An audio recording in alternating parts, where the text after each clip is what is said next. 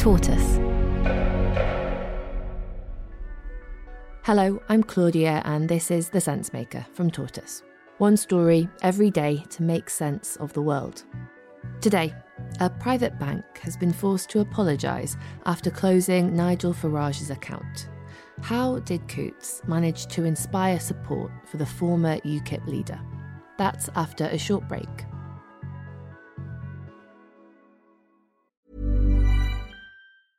Hiring for your small business? If you're not looking for professionals on LinkedIn, you're looking in the wrong place. That's like looking for your car keys in a fish tank.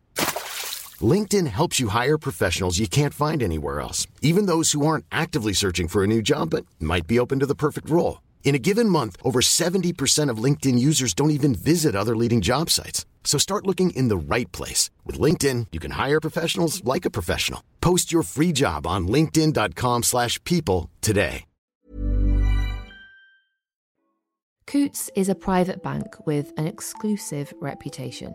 Founded in the 17th century, it has had offices on London's Strand, just a stone's throw from Trafalgar Square, for more than 300 years.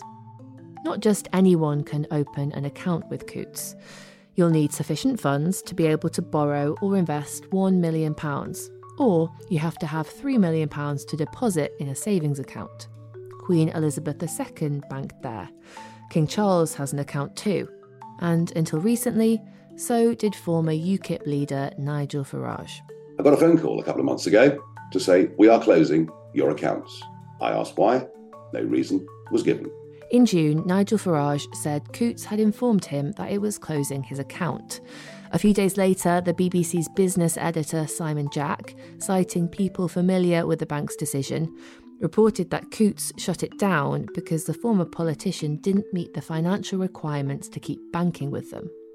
But Nigel Farage suspected that he was let go for another reason, his political views. But then the banks, you see, themselves are part of the big corporate structures in this country. These are the organisations who did not want Brexit to happen. And I think in my case, probably the corporate world will never, ever forgive me. Nigel Farage asked Coutts for all the information they had about him. The bank had to turn over documents, emails and minutes of meetings where he'd been mentioned. So what do we now know about the bank's decision to close his account? Nigel Farage is undoubtedly a controversial figure in British politics. He rose to prominence campaigning for the UK to leave the European Union, first as leader of UKIP and then the Brexit Party. In the past few years, Nigel Farage has become influential among the far-right Trumpist wing of US politics and has appeared on the podcast of a notorious conspiracy theorist called Alex Jones. The documents Nigel Farage requested from the bank reveal that his views did play a part in its decision to close his account, but only after he fell below the financial threshold set by the bank.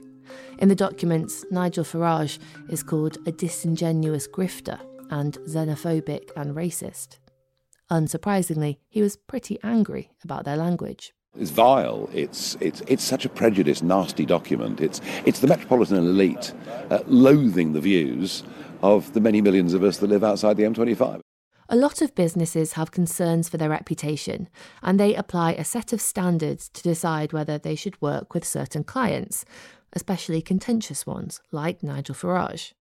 The documents Nigel Farage received from the bank mainly came from Coutts' Wealth Reputational Risk Committee, the group in charge of deciding which clients might be too risky to work with. It established that there were, quote, significant reputational risks to being associated with Nigel Farage, and that his views are, quote, at odds with Coutts' position as an inclusive organisation. He demanded an apology from the bank. My case is one clearly of political discrimination. They do not like my opinions. All of my views are legal. All of my views, actually, are majority views in the country. Coutts insists that it isn't just Nigel Farage's political views that influenced its decision to close his accounts. There were other factors too. He had a mortgage with the bank that came to an end in July 2023. After that point, his financial position with the bank was set to fall below their threshold. Nigel Farage insists that he was never told about this threshold and maintains that the decision was a political one. He says his free speech rights are under threat and that it is unfair for a bank to deny him their service based on his political views. The government seems to agree, up to a point. In response, it has updated the rules on banks closing people's accounts. Essentially, the government says banks like Coutts are still entitled to make choices about the customers they work with, but they should probably make the criteria they use to assess these decisions more transparent. I'm Sandra, and I'm just the professional your small business was looking for. But you didn't hire me because you didn't use LinkedIn Jobs. LinkedIn has professionals you can't find anywhere else, including those who aren't actively looking for a new job, but might be open to the perfect role, like me. In a given month, over 70% of LinkedIn users don't visit other leading job sites. So if you're not looking on LinkedIn, you'll miss out on great candidates like Sandra. Start hiring professionals like a professional. Post your free job on linkedin.com/people today. Coutts is trying to rebrand as a bank for a new generation of young, rich people. And figures like Nigel Farage don't seem to fit with its idea of being an inclusive bank. But its client policy used to look quite different. The bank has served mafia bosses, oligarchs and autocrats. The former Egyptian president Hosni Mubarak and Chilean dictator Augusto Pinochet were both clients. With a historical client list like that, it might seem hypocritical for Coutts to stop Nigel Farage banking with them. But banks do ultimately have discretion over who they choose to serve, as Francis Coppola, a banking analyst, explained to BBC Newsnight last week. Banks, which are commercial enterprises, who they do business with is their decision in a free market. So this has caused a big PR headache for the bank, which is owned by NatWest Group.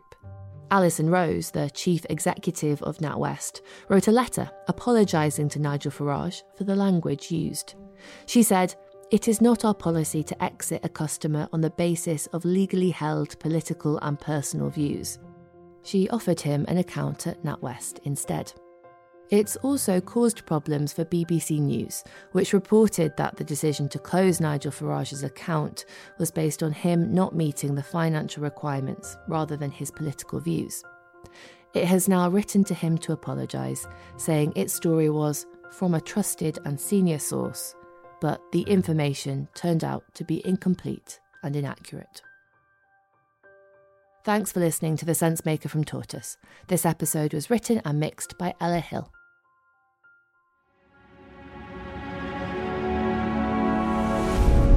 Tortoise.